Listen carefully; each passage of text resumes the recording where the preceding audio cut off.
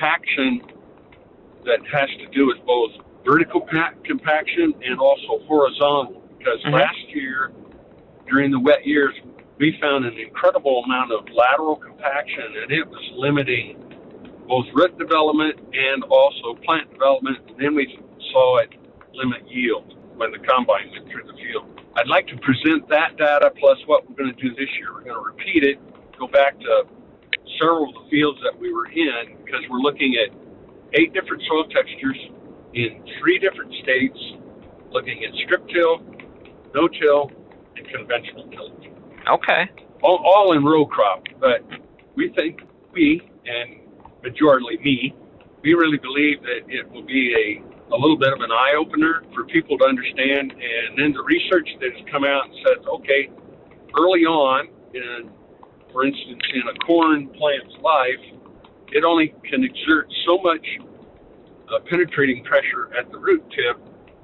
And I've talked about this a little bit in the past, but we've learned more about what that is through the growth cycle of the plants, what can happen and what we're seeing. And then, so we think that springtime data will be very informative, and I think present the case that, gosh, guys, you get into some of your multiple pass tillage that is full with tillage, and you got big problems. And then in folks that don't pay attention to their harvesting procedures in a no-till operation or reinserting compaction, and it's limiting them in seasons afterwards, and they need to know, hey, this is something you're going to face.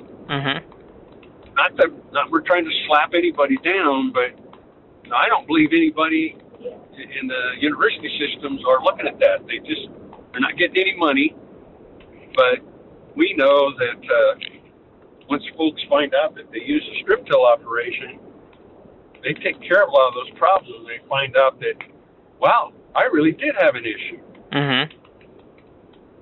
So that's kind of what I like to present. Yeah, I mean, that sounds, that's certainly topical, when we're talking about what a lot of folks encountered this past year. And I think compaction certainly is something that is a legitimate, conversation piece there when you're talking, particularly, if you guys are doing some, research on that and comparing some different systems, and you mentioned the soil types and kind of the state environments there too. So sounds like there's, certainly some value and would be some good information as far as what you guys are learning out of all that. No one else is doing it, especially in the strip till world.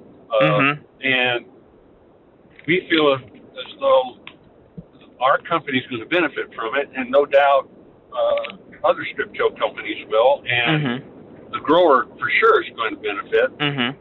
And we're looking at fall strip till versus spring strip till, so that people get a chance to see that too. And with 2 years of data, I know that we're not looking to publish this except for on our precision tillage site, but to give people an information that scientifically you can look at it, find it, and see how much it is and what effect it has. So, guys and gals, here you are. You can make a decision, but know that there's a potential problem out there that is bigger than you